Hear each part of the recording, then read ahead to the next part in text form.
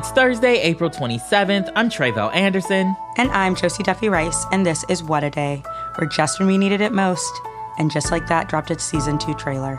Will it be good? Surely not. Will we watch it anyways? You betcha. Che Diaz? Haven't heard that name in years. Probably for the best.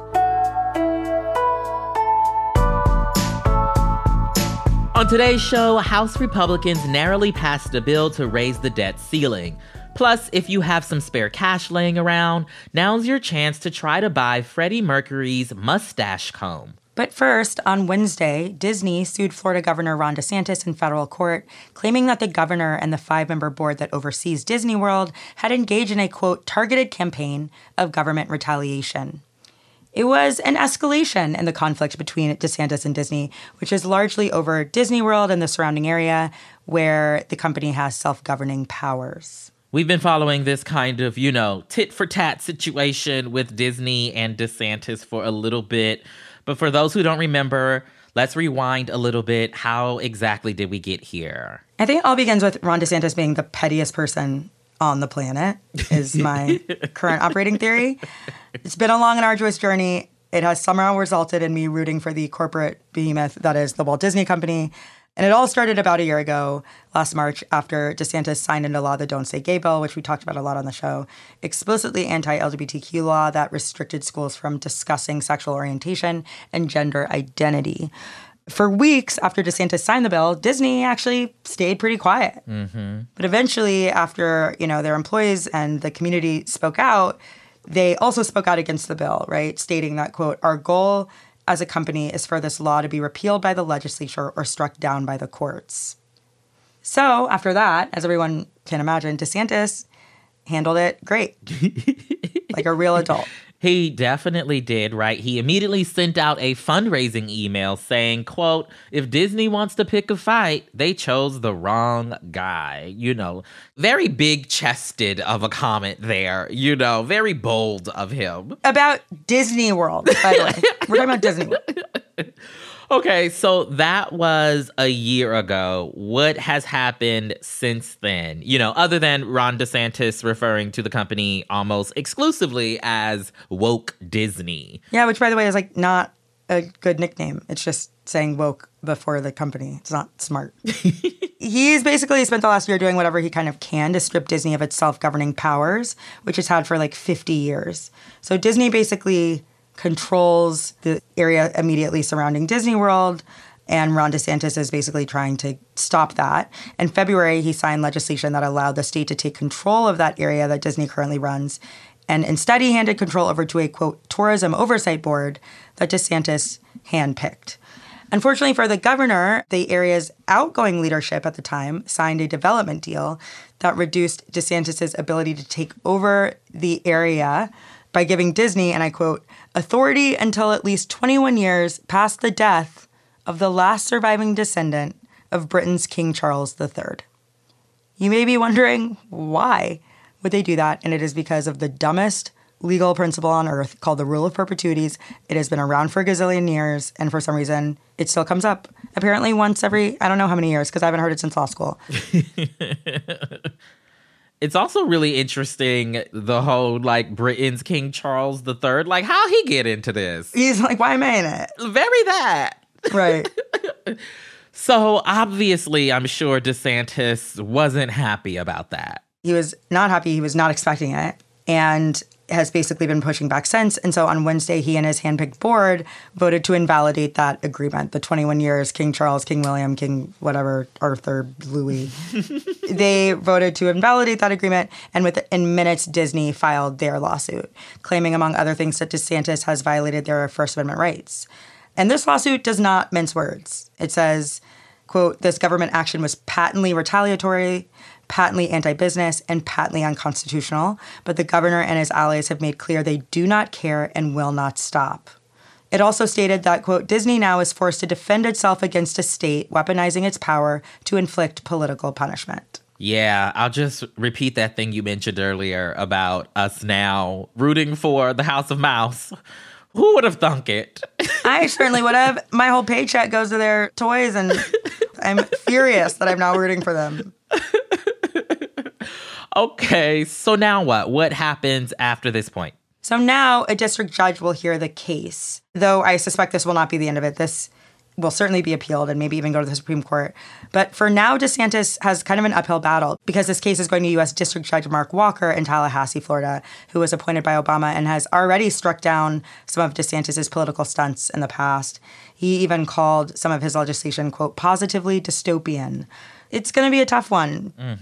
I do want to say that the Disney deal is weird. It is weird that Disney, has a deal with the state where they get to just run a city.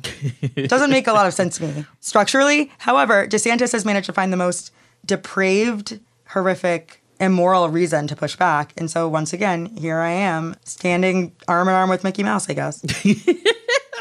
Life comes at you very fast. I think I love or hate that for us. Not really sure.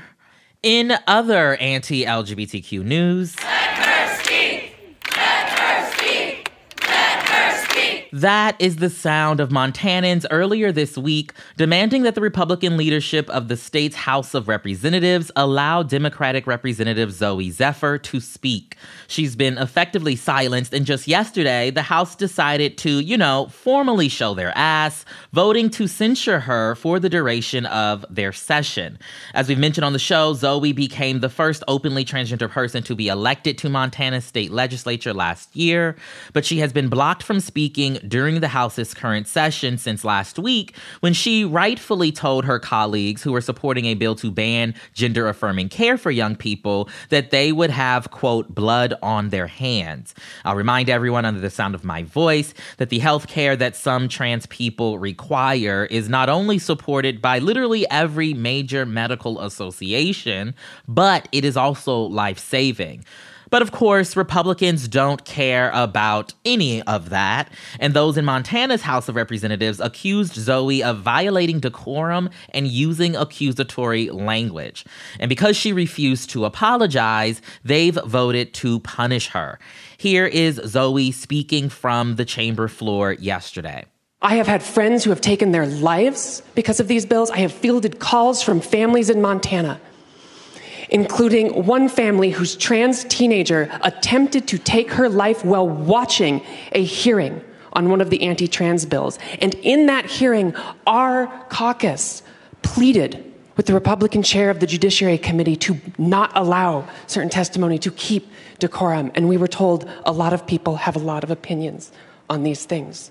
So when I rose up and said, there is blood on your hands, I was not being hyperbolic. I was speaking to the real consequences of the votes that we as legislators take in this body. And when the speaker asks me to apologize on behalf of decorum, what he is really asking me to do is be silent when my community is facing bills that get us killed. He is asking me to be complicit in this legislature's eradication of our community. And I refuse to do so, and I will always refuse to do so. So just tell us a little bit about what this vote means. So the Montana House voted 68-32 to censure Zooey, which means she is banned from attending or speaking during floor sessions. She will be allowed to vote on measures, but only remotely, and this will last through the end of the current session, which is May 5th. But, what's particularly insidious about this is that, while they are literally silencing Zooey, they are also passing bills to harm trans people and queer folks in the state. Not only did the bill that led to Zooey being silenced pass, but so did one that legally defines sex in binary terms based on if a person produces eggs or sperm. There was also an amendment to an online privacy bill that prohibits the distribution of drag shows online, and an education bill that would, get this, require written consent from parents for a child's preferred names or pronouns to be used in the classroom, but it does not also require those teachers to use said preferred name and pronouns, even if consent is given. It really doesn't make any sense.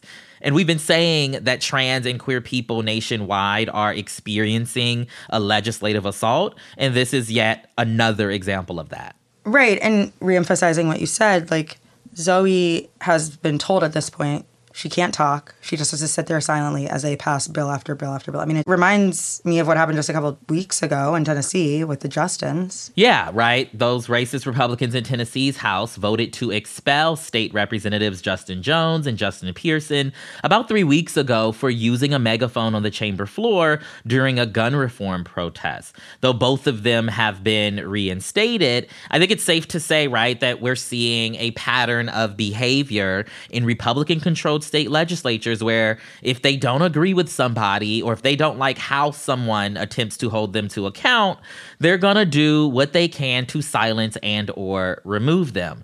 As another example, we should mention that the same silencing also happened to Oklahoma Representative Maury Turner, who we've had on the show before. Maury is the first and only out non-binary lawmaker in that state, and Oklahoma Republicans overwhelmingly voted last month to censure and strip them of all their committee assignments. Basically, there was a bill passed that bans health care for young trans people and limited or prevents health insurance plans from covering such health care at any age, which effectively is, a ban on trans health care for adults.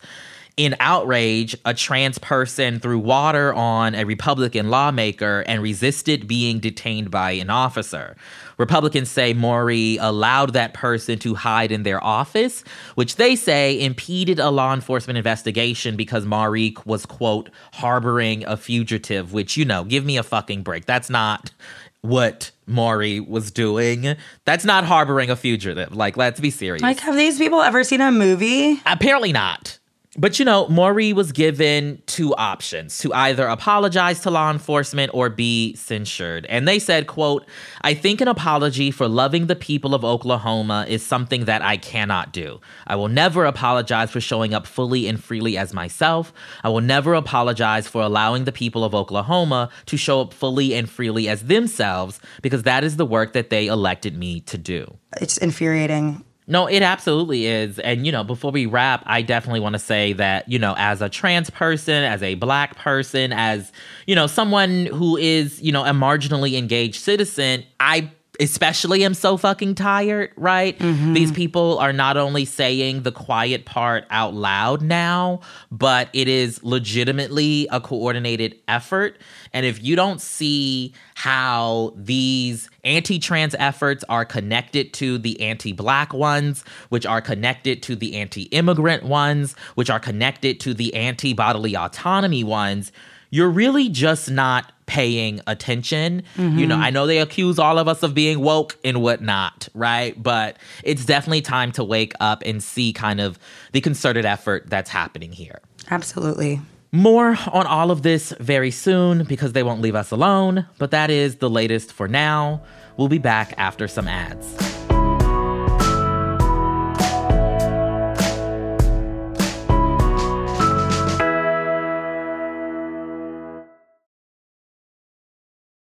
Let's wrap up with some headlines. Headlines.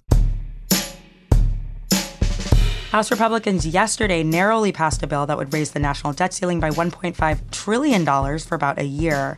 The legislation was approved in a very close 217 to 215 vote, largely along party lines, and as expected, with more strings attached than Snoopy at the Macy's Day Parade. As we've discussed on the show before, the bill, led by House Speaker Kevin McCarthy, also calls for big spending cuts and policy changes. It would require stricter work requirements for Medicaid and food stamp recipients, block student loan forgiveness, cut various climate change measures, and more. All bad ideas, one after another. But here is the good news. The bill actually doesn't really stand a chance of becoming law. And that is because President Biden has already threatened to veto it should it make its way to his desk, and it's unlikely to pass the Democratic-led Senate anyway. So Republicans see this vote as a strategic victory to push President Biden back to negotiation talks over the debt ceiling. But meanwhile, as House lawmakers discussed the legislation yesterday, Biden told reporters, quote, "I'm happy to meet with McCarthy, but not on whether or not the debt limit gets extended. That is not negotiable." Now for an update from Sudan, where two rival Sudanese commanders have been battling since April 15th, which has left over 500 people dead and 4,200 wounded. Fighting in the nation's capital of Khartoum reportedly continued yesterday, despite a 3-day truce announced by U.S. Secretary of State Antony Blinken earlier this week, though there are indications the ceasefire could be extended. And while foreign governments have evacuated their diplomats and citizens from the area, Sudanese civilians are searching for ways to escape the violence themselves. According to witnesses in the city, many residents who've been trapped indoors took advantage of the lull in fighting yesterday to find food and water, lining up outside of grocery stores and bakeries. Others decided to join the tens of thousands of people who have chosen to flee Khartoum. Some have made the harrowing journey through the desert to the Egyptian border or to the city of Port Sudan on the Red Sea coast in an effort to leave the country altogether. The UN's refugee agency says it is anticipating a, quote, large-scale refugee crisis in Sudan because of the fighting. Lawyers representing Adnan Syed, the subject of the popular Serial podcast, filed a motion on Wednesday asking for a Maryland court to reconsider its decision to reinstate his murder conviction. You may remember that Baltimore prosecutors vacated Syed's conviction last year after discovering new evidence in his case. He was freed from prison after spending 23 years behind bars for the murder of Hae Min Lee, his former high school girlfriend. But last month, an appeals court reinstated Syed's conviction because Young Lee, Hae Min Lee's brother, wasn't given enough notice to attend the hearing that granted Syed his freedom in person, though he did attend on Zoom. The court argued that this violated the Lee family's rights, but Syed's lawyers argued in yesterday's motion that Young Lee's physical presence wouldn't have made a difference during the hearing that overturned their client's conviction, and that by siding with the Lee family in their decision, the court was awarding them, quote-unquote, special treatment not even available to criminal defendants. Syed is currently still free, but his supporters worry that he could be taken back into custody depending on how the case plays out. And I do want to say, I've never seen this happen. Never. I've never seen someone's murder conviction be reinstated. It's really quite nuts. Super odd, because he was there virtually. Right. Like, what would his physical presence change? Mm-hmm. Turns out when they're not busy being flagrantly shady individuals, the Supreme Court justices have also been hearing cases. The Supreme Court on Wednesday seemed poised to side with a 94-year-old woman who is suing a Minnesota county for selling her condo and pocketing all the profit just because she forgot to pay a small property tax bill. The case dates back to 2015 when Geraldine Tyler lived in Hennepin County. At the time, she owed the county $2,300 in property taxes plus interest. So, to settle the debt, the county seized her one-bedroom apartment and sold it for $40,000, aka much more than what Tyler owed. And Tyler never saw a single cent because Minnesota is one of few states that allows counties to pocket the extra cash in sales like these. Tyler argues that Hennepin County violated her Fifth Amendment rights by taking her private property without just compensation, and she also argues that allowing the county to keep the excess money violates her Eighth Amendment rights by subjecting her to excessive fines. If the High Court sides with her on the Fifth Amendment issue, it will not have to make a decision on the Eighth Amendment claim. Either way, a decision in the case is expected in late June. Priceless paintings, a replica royal crown, and a Tiffany mustache comb are just a few of the hundreds of items going up for auction later this summer in a massive exhibition of personal goods collected by legendary Queen frontman Freddie Mercury. When Mercury died from AIDS-related complications in 1991 at the age of 45, he left his London home and its contents to his close friend Mary Austin, who helped care for the singer in his final weeks. Now, decades later, Austin is offering Mercury's stuff for sale. Around 1,500 items will be up for the highest bidder, among them including handwritten drafts of his songs We Are the Champions and Killer Queen, monogram cocktail napkins, and a vast array of his fabulous stage costumes. If you are not exactly making priceless Freddie Mercury memorabilia money, but still want to see the collection, you are in luck. Before the items settle back at Sotheby's London showroom, where they'll be auctioned off in early September, public exhibitions will be held throughout June in Los Angeles, New York, and Hong Kong. You know, I want to make some sort of joke or something about, the people who might try to, get something from this auction, but I can't talk because I participated in a recent auction myself for Andre Leon Talley, so I will just sit here and mind my business. I'm thrilled for your auction success. I have an auction that I want to experience in May for this random writer I like from the 1980s that I will probably be the only person there. And so I might be with you very soon. And those are the headlines. That's all for today. If you like the show, make sure you subscribe, leave a review, find yourself somebody to love, and tell your friends to listen. And if you're into reading and not just all the ways Kevin McCarthy would sell his soul to pass a single bill like me, What a Day is also a nightly newsletter. Check it out and subscribe at Crooked.com/subscribe. I'm Josie Duffy Rice. I'm Tre'vell Anderson. And where is Samantha? That I know about. You know where she is? No. I just know that she's not where she should be. Good answer. You know what I Good mean? answer.